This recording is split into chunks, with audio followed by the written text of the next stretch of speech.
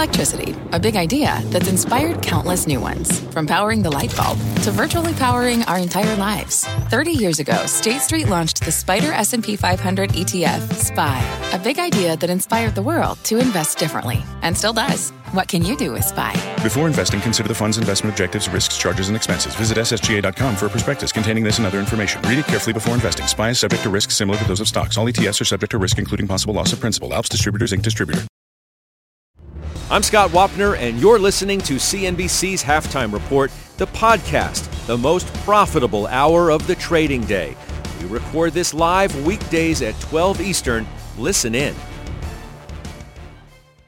Welcome to the Halftime Report. I'm Scott Wapner. We will, as Carl said, continue to monitor the Section 230 hearing on Capitol Hill. We do want to get right to the markets, though, today, where stocks have been under significant pressure right from the outset today. Concerns over COVID, front and center. Europe moving closer to tightening restrictions, and cases here in the United States continuing to skyrocket. I've got the investment committee here with me now. Joe Terranova is here along with Steve Weiss. Sarat Sethi. Jenny Harrington is back, the CEO and portfolio manager at Gilman Hill Asset Management. Virus, of course, the big story today. The number of new cases hitting an all-time high of 70+ thousand on a 7-day average. Steve Weiss, turn to you with stocks under significant pressure. Dow's now down 10% from its high. No, we don't have control of the virus. We don't have stimulus. We're not rounding the corner. We are, as Dr. Scott Gottlieb said on Squawk this morning, quote, entering the most difficult phase of the pandemic. We've got yields lower, S&P's down for 3 straight days. What do we do with this today, Steve? Well, I've taken off a number of positions, and I've added some shorts, added some puts to protect stocks for earnings. They've done a little bit, but ineffective when you look at the carnage that's out there in stocks like UPS and Microsoft, which both had good quarters. So I'm still very cautious on the markets. We're through earnings, and earnings hasn't been a lift. Even though it's a good earnings quarter, put it in perspective, it's still down 16% year over year. So markets are way overvalued, and Corona is a big issue. I don't see returning to the March lows because I checked the number of cases in China and South Korea and the Philippines and Malaysia and Vietnam, which is a supply chain, and there it's very much contained. Little spike in Malaysia, but definitely controllable. If that goes the way that we're seeing Europe and the U.S. go, then it's look out below. But right now, tech is the place to be. I also think there'll be better buying opportunities because stimulus won't be on the table now until at least after the election. And if we get it then and Trump's reelected, we know that it's going to be a very skinny plan. I don't think it'll be enough because the Republicans have said, some said we have enough, some have said 500 billion. That's not enough. So bottom line to me is we're not going to know who's president for a number of weeks after the election. That's optimistic. That the downside is still apparent because there's no upside catalyst. All right. Period. So Jenny, to Weiss's point, Art Cashin saying today that basically the same thing. If you start seeing a pickup in cases in Asia, quote, all bets are off. That's according to Art Cashin. Weiss said something interesting to me that I want to discuss with you, that stocks, the market's way overvalued. You know, we've had people come on the show in the last couple of days and say the market's way oversold. So which is it? Right. It depends. Yeah. It depends on which part of the market you're invested in. If you're invested in the high tech stocks or the high market cap tech stocks or the high growth stocks, yeah, it's overvalued. If you're invested on the value side where I am, it's so cheap. I mean, I manage a portfolio of dividend stocks that lean value. The forward multiple on this portfolio is like 12 times earnings. And you can look at value versus growth for the year and you see how wide that divide is. So I don't think this is a time when you can answer that broadly. I think you need to answer it at a granular level and assess what your portfolio is, where your portfolio is invested, and then say, is what I'm invested in overvalued or not? In my case, it's painfully not. Then tell me why, because now I'm struggling to understand why you would sell Qualcomm given what you just said and how you made the case seemingly for it the last time you were on in a conversation about Intel that we were having. So what's happened since? So Qualcomm just simply reached the price target that we had looked at it for. We did a ton of work on it. We've been doing a ton of work on what the price target is for months. And we came up with the fact that we thought it was probably a max valuation of $130 to $150 a share. So last week when it got up to about 128 and only had a 2% dividend yield, it was time to sell at that point. And this is a really, specific portfolio decision. It's not a broad-based macro call. But I looked at that. I said, this might have 15% upside. It might have 15% downside, but I know that I can reinvest, and I have a short list of things that I want to reinvest in. I know I can reinvest in something that's now cheaper with bigger yield, which is what I need, and that fits better for my portfolio. So this is not, hey, if you own Qualcomm, this is not go sell it. This is the decision that made sense for my portfolio that I manage for my clients. So Joe, what am I supposed to do? It wasn't a big broad thing. Forgive me, Jenny. Joe, what am I supposed to do? Do I go back to stay-at-home stocks because now I'm really worried about where the virus trajectory is? Do I go to big tech because Cramer, on the heels of Microsoft, says there's not going to be a turn in tech until Microsoft bottoms?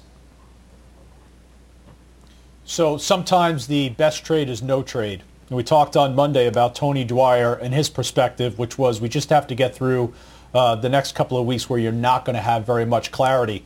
This is the most classic example, Scott, of good news and bad price action. I keep mentioning that because when you look at earnings reports, we're witnessing very strong earnings, but yet we are not seeing the response in terms of price action. So I'm sitting back, I'm waiting. I'm looking at two critical indicators right now, one of which is oil. Exxon and Chevron this morning traded to their lowest levels since March 23rd and March 24th, respectively. Oil has been, for the better part of 2020, the proxy for a surge in virus cases. It telegraphed what was coming in January, and it's doing it now once again. We would need to see a turn in energy for me to get enthused about re-entering the market. Secondarily, yields.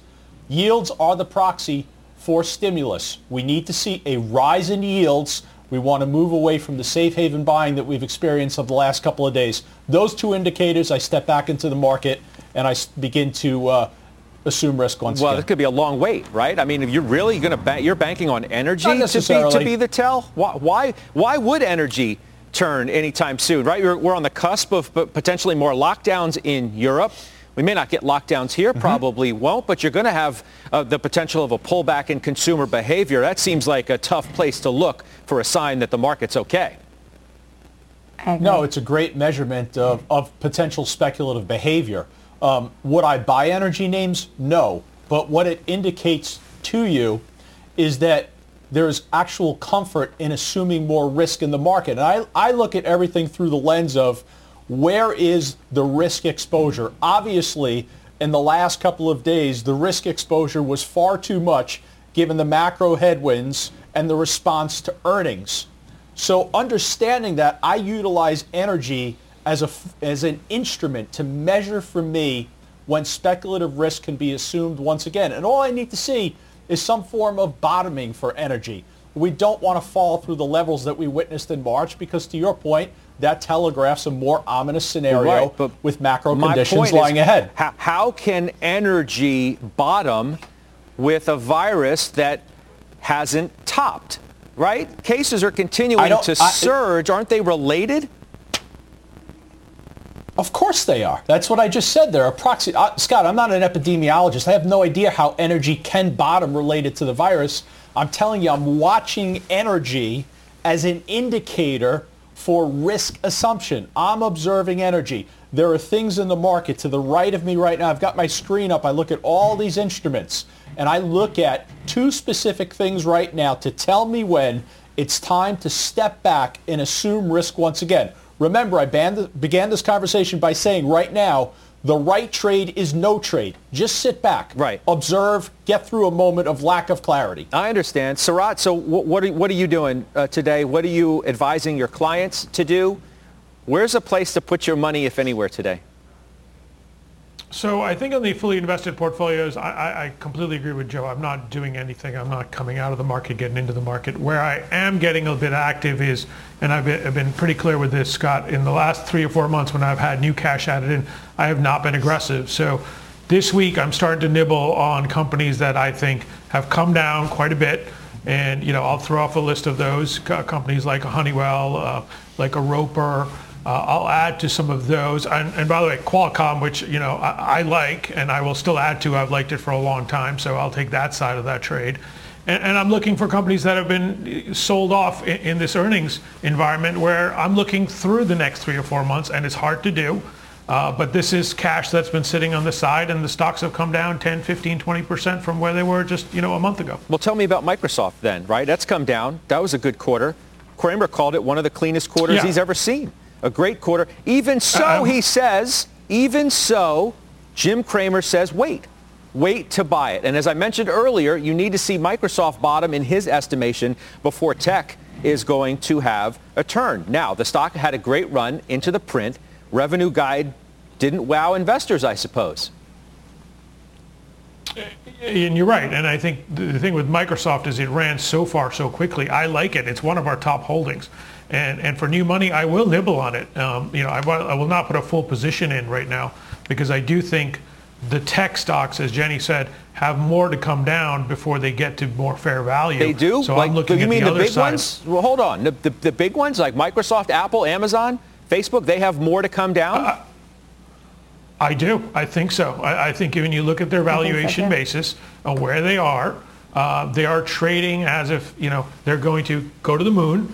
And I think there's the prices have to come down before I get really comfortable. I still own them. I don't own them in the positions of the S&P, because I think that's too high for portfolio management purposes.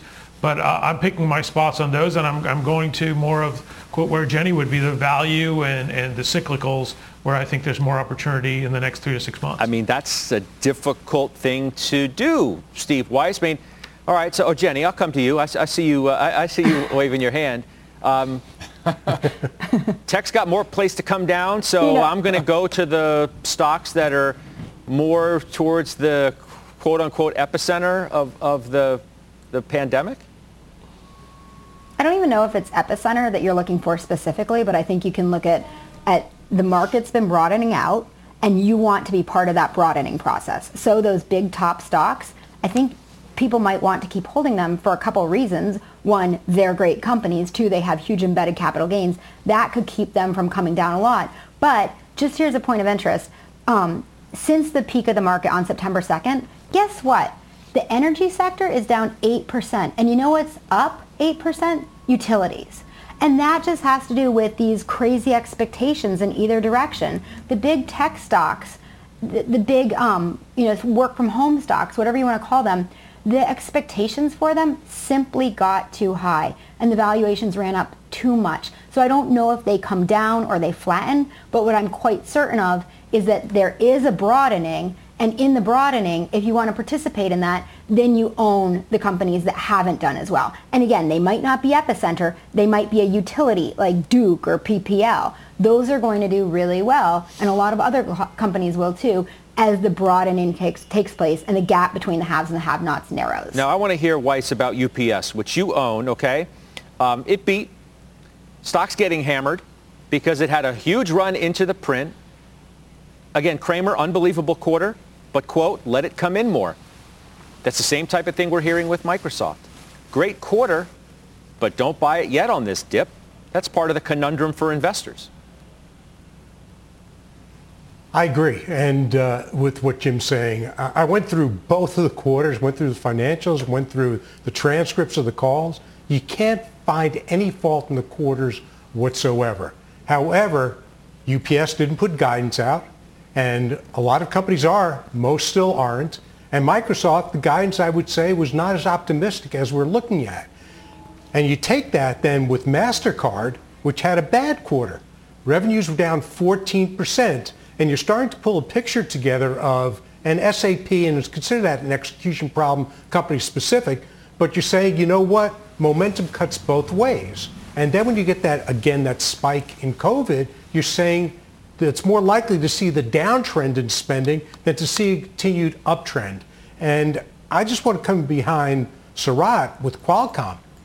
Take a look. It's a stay-at-home play also. Okay, Peloton, guess what chip they use to process the Peloton in your bike? Qualcomm chip. So that train has left the station. The reason why energy's performed and the reason why utilities have performed like they have on a relative basis, because they've done nothing for years. So go with the train that's still got some power behind it, and that's big cap tech. But don't buy here, as Jim said and as Joe said. Just be patient. Well, my overall point then would be, Joe, if big cap tech has more room to come down and you've got virus cases on the way up, how in the world is the market going to go up in the face of that? Because it's going to make people reticent to buy cyclical stocks or reopening stocks or epicenter stocks. And then I can't buy big tech yet because it hasn't come down far enough. So what does that mean for the overall direction of the market with less than a week to go until, oh yeah, by the way, the election? Sideways at best, lower at worst. That's where the market will go if we're not going to see the performance from big cap technology. I agree with Steve and Scott. I look at my holdings. I got out of Amazon a few months back. If there is a further deterioration for these big cap technology names, the first thing I'm going to buy is going to be an Amazon. It's not going to be stepping into an airline or a cruise ship or some of these other so-called value names that are supposed to provide this cyclical opportunity for me. I just don't see it.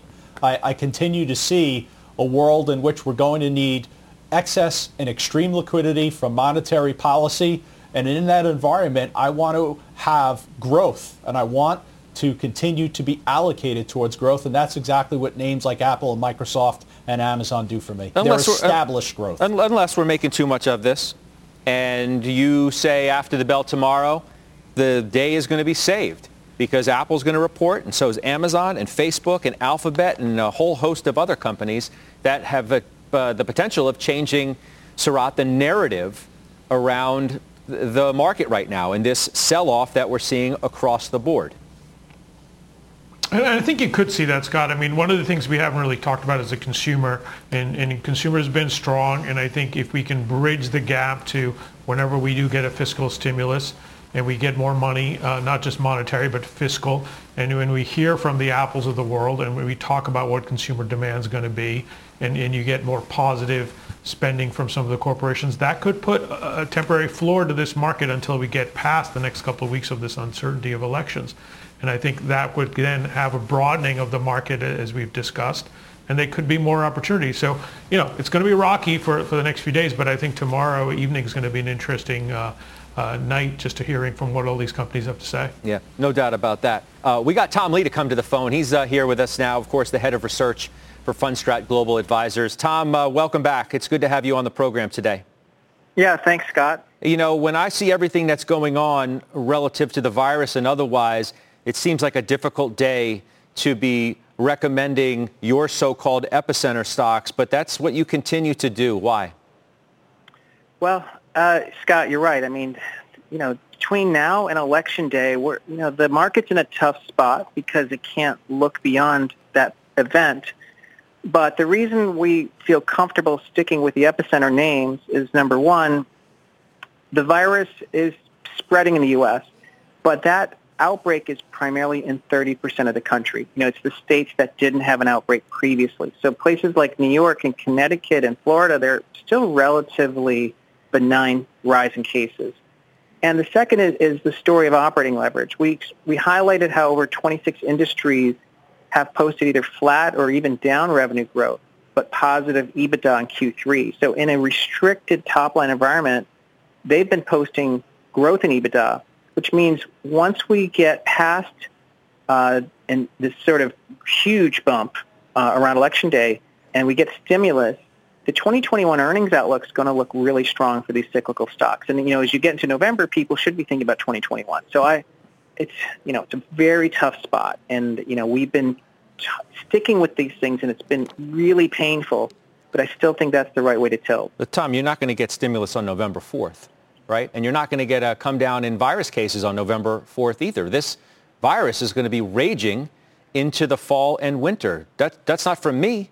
That's from the experts, like Dr. Scott Gottlieb, who was on Squawk Box this morning, who says we're about to enter the most difficult phase of this whole thing. That's right. I mean, I agree with, Dr. Gottlieb's really been speaking the truth throughout this crisis. And I agree. I think we are going through a third wave because, especially as the cooler weather, our immune systems aren't as strong. But what we think is really the scariest case is if the U.S. has to pursue a lockdown. That's what makes these stocks nervous. I just think we're not going to see New York City under lockdown again, primarily because, a lot of New Yorkers and everybody in Florida and Texas, if you look at the surveys, mask compliance is in the 90s. So people understand the need to manage this risk. But it's really the states that have never experienced wave 1 and wave 2 and mask usage and mitigation aren't as prevalent. Those are the states experiencing these huge outbreaks. But once they sort of panic around that, I think that's why we don't have to worry about what's happening in Europe, which is, the risk of a huge shutdown. Sure, but Tom, if I'm somebody who's concerned about the virus, I don't need my governor to shut everything down to get me to change my behavior or at least dial it back a little bit or not dial it forward at all. You hear what I'm saying, right? Yep. Yeah. And Scott, what you're saying is, look, we could just get cautious and that's going to put a chill on everything. And to an extent, I think that is correct. I think that's what we should all do is be vigilant. But if we just stop going to restaurants, as a percentage of the economy, that's 1 or 2%. The real thing driving this economic momentum is people buying homes, people being able to safely go to school, which has been true, people able to keep businesses open, which has been true. But there are certain activities, as you're pointing out, that are not safe, and those are the ones that are going to get hit. But, for 40 or 50% of the S&P to take this hit, to me, that's an overreaction. The other point you make that I want to discuss with you, which I'm not exactly sure what you mean in your note today, is that you say the Fed is going to intervene if there's a contested election, and that's more reason to be risk on. What's the Fed going to do? Well, I think what I'm saying is the Fed and its role has sort of taken a step back in the market's narrative because we've been so focused on the election, and we really were hopeful that Washington could get a fiscal plan put together. And what will happen is if we have a contested election, and I think the market is naturally going to say, wow, we're in huge trouble because we don't even know who's in charge of Washington and fiscal could be delayed. But that's at the time when we think the Fed will, of course, step up again and provide the visibility. So I think for people who are going to be worried about a contested election scenario, they have to remember the Fed is still going to provide some sort of backstop role to protect markets and the economy. So I think what we're forgetting is that there's still this Fed put out there. It hasn't been important because COVID and the elections have dominated headlines, but the Fed is still out there. Yeah. Hang with me, Tom. So Steve Weiss, it seems to me that Tom Lee's point is, yes, there's a lot in front of us. I totally get it. Volatility is not going away anytime soon, but it's important to keep your eye on the big picture. We're not going to face some of the more drastic efforts that Europe might have to do and the ones that we did way back in the spring. You look ahead, you try and look through a lot of this stuff to an improving earnings picture in 2021, and that's the way you should invest. Don't invest on the next few months because that's a sucker's game and a fool's bet.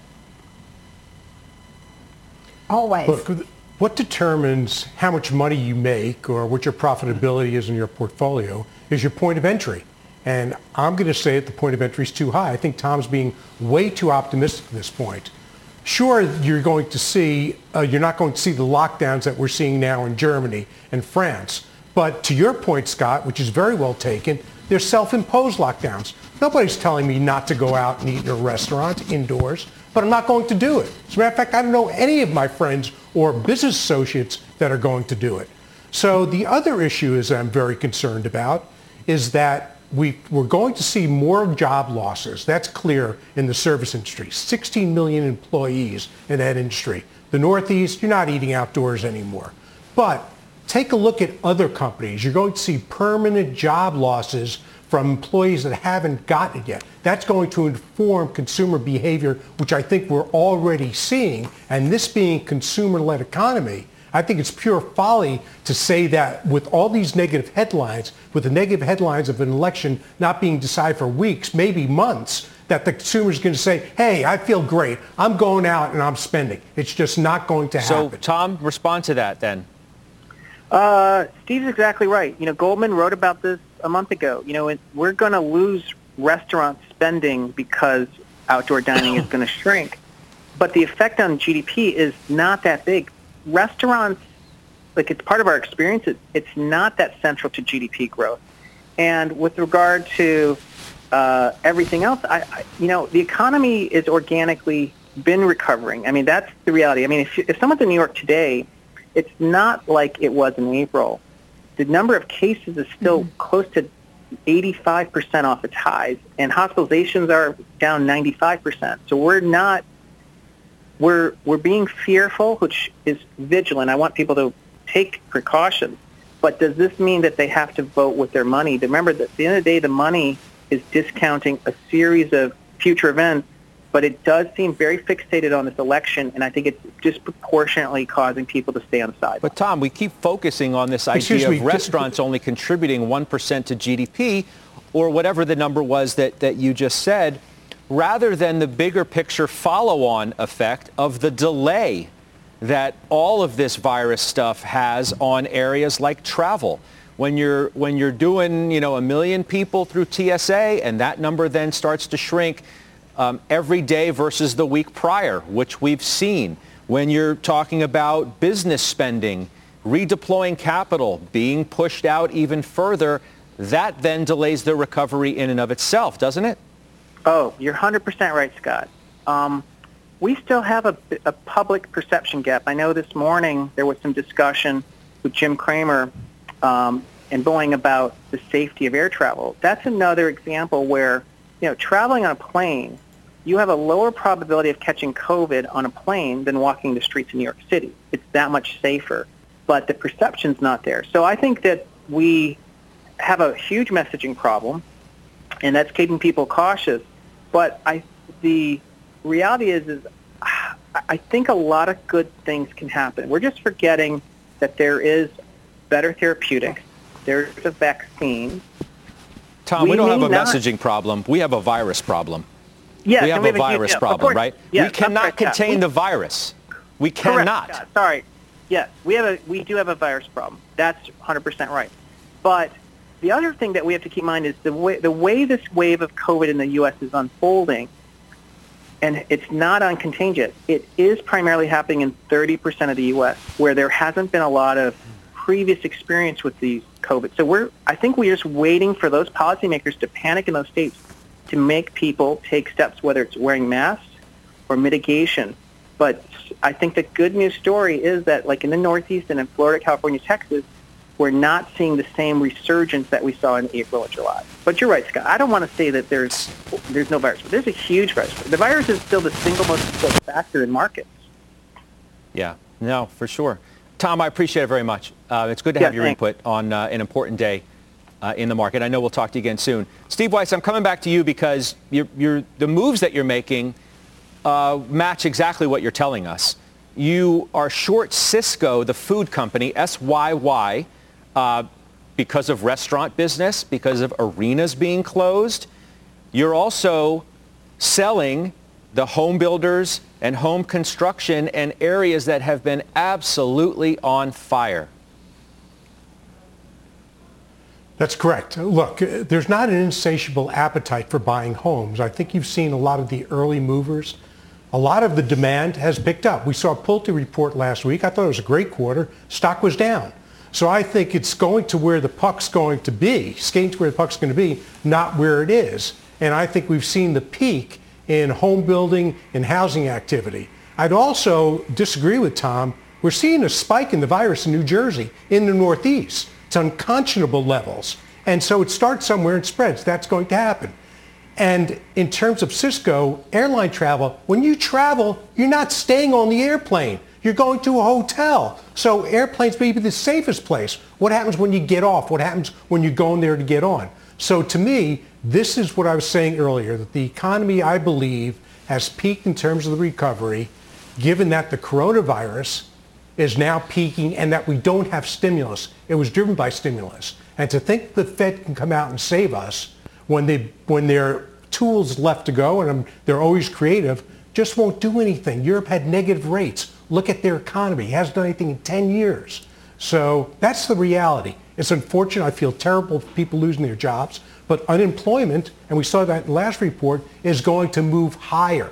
The low-hanging fruit is already done for this recovery. Yeah. Jenny? So I don't think Steve's right that we've seen the peak of the economy in the virus recovery. It might be slower and slowing from where the path that we were on and the trajectory that we were on, but I think it is getting better. And if I look out 12 months to this time next year, I find it almost impossible not to imagine a scenario where economic growth is improved from where we stand today, regardless of what happens with stimulus or the Fed. I just want to follow up on a few things from Tom Lee and your comments on Gottlieb. On Gottlieb, he says it's terrible, but he also says we're in the 7th inning. That gives me a lot of comfort. Tom Lee says that, as Yardeni said earlier today, the virus is getting worse. We all know that, but we're also learning to live with it. And that's really, really important, that we're learning how to maintain life as more normal than when it got really bad in the spring. Lastly, I have this client who I've quoted a few times, this wonderful British guy, amazing investor, and he says, one bets against the U.S. at one's own peril. And I think that is as important today as it always has been. You don't bet against the U.S. Yeah, Steve, I feel sorry for people who are losing their jobs too, but the U.S. is flexible and resilient and industrious, and those people are going to find new jobs. And it probably won't take as long as we think it will. Yeah. So I'm not as negative and not as bearish on all of this. You know what happened? Okay. I'm not betting against the U.S. I'm not betting against the U.S. I'm just saying that you have to position your portfolio. I haven't sold Microsoft. I haven't sold Skyworks. I'm not selling those. That's where the economy is in big cap tech. That's 5G. That's letting you work from anywhere. That's letting you do anything you want away from the office. You're also assuming, Jenny, that it's a 9. You're also assuming it's a 9-inning game, right? Fair enough. We can't get the virus under control, and we don't have the vaccine when we think we want to have it or we're going to get it. You go to extra innings, and that prolongs everything a little bit more than we'd like. But you know what? Right now, and right now you go with the statistically probable outcomes because that's the best way to strip the emotion out. That didn't work so well for the Rays last night, now did it? They went with the numbers too, and look how that worked out, right? Right? I'm just saying. But here's analytics don't work that well in the stock market sometimes either. I know, but most games last 9 innings. So let's assume a 9-inning game. Yeah. So, Rod, I'll give you the last word, then we're going to take a break. Everything for that. So I'm in agreement with Jenny. I'm an optimist, and I think, we're going through a rough time here, but I'm not going to bet against the U.S. I'm not going to bet against the stock market in a long time. And to Weiss's point, and I love Weiss, but, if you want to be where the puck's going, that's where Jenny says the puck is going. We want to be in opportunities that have not shown where they are today. And that could be 3, 6, 9 months, but a year from now, when we get hopefully a better handle on this, and it could be an 11-inning game, I think I'll rather be there than be out of the market and bet against it. I mean, this really doesn't come down to whether you're an optimist or a pessimist. It comes down to whether you're a realist. Just look at where the fundamentals are. Look at what the numbers are. Joe, you're shaking your head? No, I agree with you. It has nothing to do with being an optimist or a pessimist. It has to do with how much risk. I keep going back to risk. How much risk do you want to assume in a particular environment? That's simple. That's what it comes down to. Get to the other side of all of the headwinds that we know. I don't disagree with you, but it's risk on your own portfolio allocation. It's what risk assessment can you take? And, if you are risk averse or you feel you can't handle it right now, there's no reason to be in the stock market. But if you're taking a longer term view, I think, you should be in the stock market, and there are plenty of opportunities there. Okay. Let's take that quick break. Hold on. We'll come back later, Joe, I promise. I want you to check out this mystery chart, though. It is a retail name. It's up more than 25% this year. Better late than never. Just got a big upgrade. We'll talk about that, plus big tech's under fire today, as you know. The CEOs of Facebook, Google, Twitter are testifying on Capitol Hill. That's a live picture. We're monitoring that. We'll get an update. There's been some heat, as you would expect. We'll have the headlines straight ahead.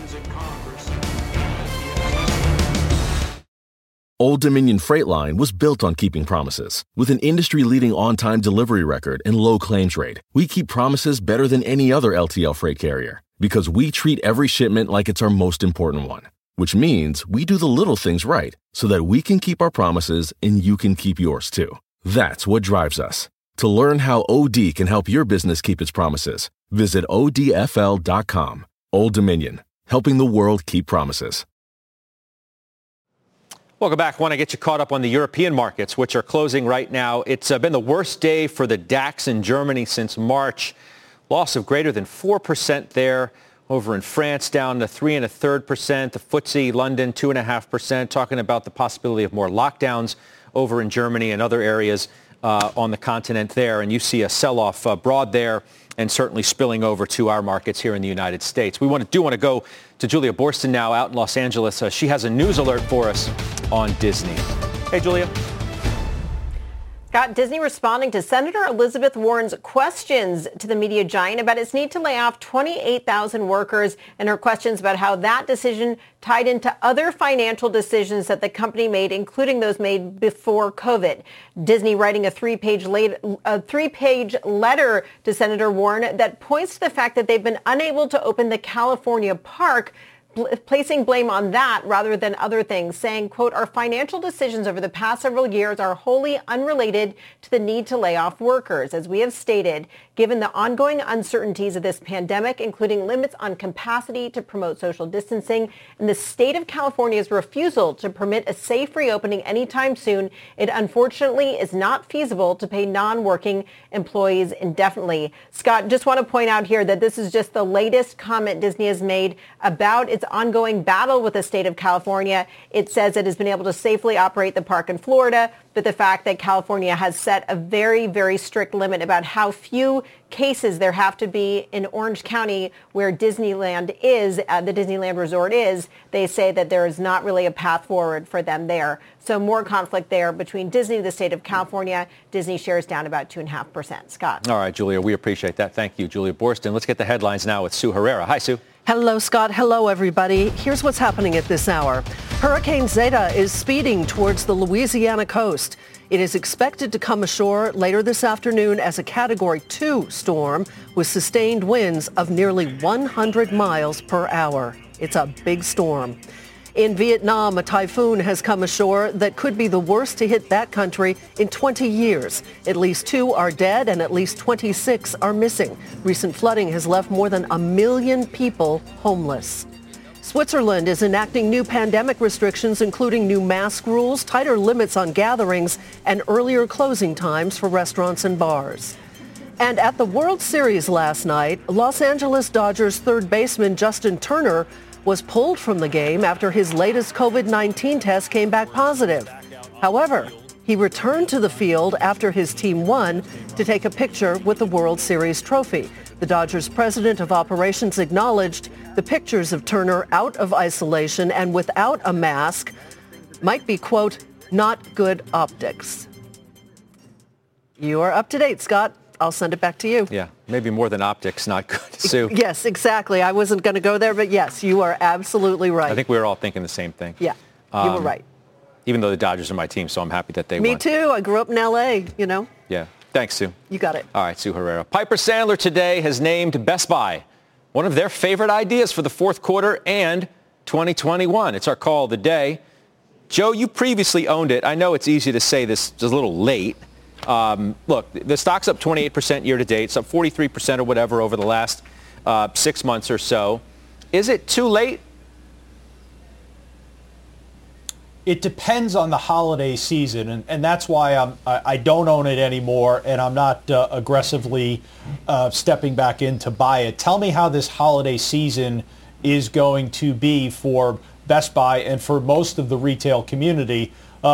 Back to the prior comments in the conversation with Tom Lee, what's the response on the part of the consumer to a potential contested election, the rise in virus cases, and even asset prices potentially pricing lower? So that's where I have some trepidation. I'm not sure how this holiday season plays out. I need to see that. And then on the other side of that, certainly I would look at Best Buy as an opportunity. They clearly have benefited from the work from home, in particular the remote learning environment, and global inventories being incredibly low. Yeah, it's a real battleground, too. The average price target's $120. You've got 13 buys and 13 holds. So the street is decidedly split, as you see, on shares of Best Buy. 3 sells, by the way. I did mention the CEOs of Facebook, Google, and Twitter are testifying before Congress this hour about a major legal shield that protects them called Section 230. It's a live picture there of Senator Capito. We are monitoring all of that. We've got the latest headlines straight ahead. And as we go to break, a check on the S&P sector heat map right now on what is a red day across the board. The Dow's down 800. The S&P is down nearly 100. NASDAQ's down 3%. Financials are the best of the worst. We're back on the half after this. What does it mean to be rich? Maybe it's less about reaching a magic number and more about discovering the magic in life. At Edward Jones, our dedicated financial advisors are the people you can count on for financial strategies that help support a life you love. Because the key to being rich is knowing what counts. Learn more about our comprehensive approach to planning at edwardjones.com/findyourrich. Edward Jones, member SIPC. B2B selling is tougher than ever, and we feel your pain. If you're struggling to close deals, consider giving LinkedIn Sales Navigator a shot. This sales intelligence platform helps professionals like you engage high-value customers, drive higher revenue, and increase sales performance. Sales Navigator also guides you in targeting the right buyers, highlights key signals such as job changes or which accounts you should prioritize, and uncovers hidden hot prospects so you can find those buyers that are most likely to convert. Fueled by LinkedIn's 1 billion member platform, Sales Navigator gives you the most up-to-date first-party data, enabling you to unlock conversations with the people that matter. Right now, you can try LinkedIn Sales Navigator and get a 60-day free trial at linkedin.com/halftime report. That is linkedin.com/halftime report for a 60-day free trial. Let LinkedIn Sales Navigator help you sell like a superstar today. Just go to linkedin.com/halftime report and get started.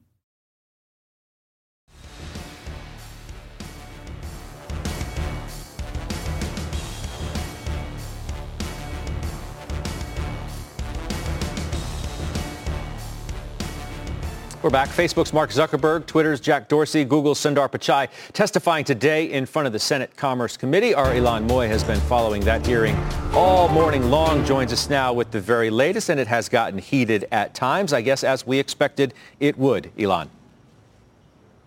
Well, that's right, Scott. Twitter was really the company in the crosshairs of the committee today.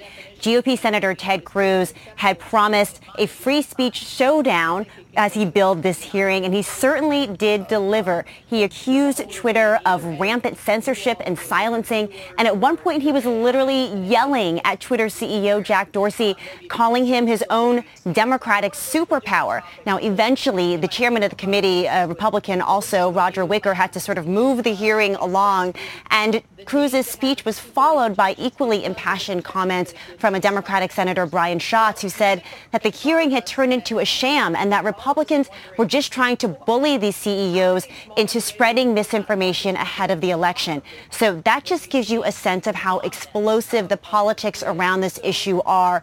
As we are just now 1 week out from Election Day, Democrats pointed out that this hearing didn't even need to happen right now. The Senate is actually officially adjourned, Scott, but we do know that one important person does appear to have been watching, and that is the president, who has now tweeted about the hearing several times. Back over to you. Yeah, no big surprise there either. Ilan, thank you. Ilan Moy down in Washington for us. We have a number of big earnings after the bell tonight. Visa, Ford, and more. We're going to get you ready for those. There they are, all down into the prints. We'll get you the trades next. All right, welcome back. I mentioned we do have several earnings after the bell on the right-hand side of your screen there. Ford, Visa, Amgen, Western Dig. All right, Weiss, you own Ford. What's your big expectation in an area that has been hot? I think they've already forecast or broadcast what the quarter is going to be. It's going to be a great quarter. I've got no concerns about it. I'll think about what I'm going to do with the stock after this quarter. But right now, I'm content holding into it. Is it going to be good enough? It's a different story. Right? Is it going to be good enough? Right? I think it will. I'm thinking Microsoft. I'm thinking these other UPS, right? Stocks that really delivered in their earnings, but the stocks ran so much into the number that what you're seeing today is maybe not what you thought you were going to get. That's a great point. The stock's up 20% in just the last few weeks, but I still think there are enough people out there that want to own the autos, and I think the quarter will be good enough, and tomorrow I'll wake up, take a look, and say, hey, I'm glad I own this. Going out 3 months, I don't know if that'll be the case. Jenny, I got to be real quick. Amgen, though, you own it. Yeah, we're looking for commentary on the drug pipeline at 13 times earnings with EPS that should grow in the high single digits for the next few years. It looks really cheap, but we just need positive commentary on the pipeline ahead. All right, we'll take a quick break. We'll come back, more trades. And as we go to break, a check on the major averages. Tough day on the street. NASDAQ's getting crushed. S&P's down 100. Dow's down more than 800. It is the worst day since September 3rd. 836 now for the Dow. We're back right after this quick break.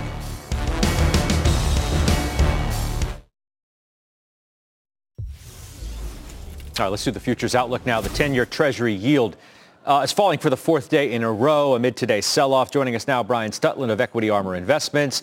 You see this trend sticking around? I mean, there's a lot of obvious volatility going on, but it's not like yields, Brian, are totally collapsing.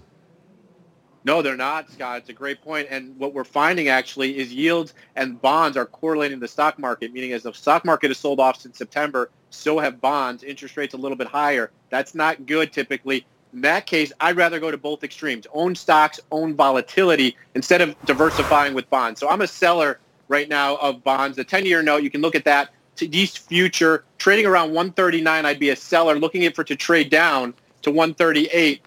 After that, I think I could stop myself out. Keep a tight stop, 139.08. I'm basically only risking $250 to make $1,000. So in this case, it's a short-term trade, maybe just through the election. Separate out. I like rather owning equities and volatility with that, keeping that hedge and getting out of my bond positions as I have for my own portfolio over the last few days. Gotcha. Stutz, appreciate it. Thanks. We'll talk to you again soon. That's Brian Stutland. We'll do final trades next.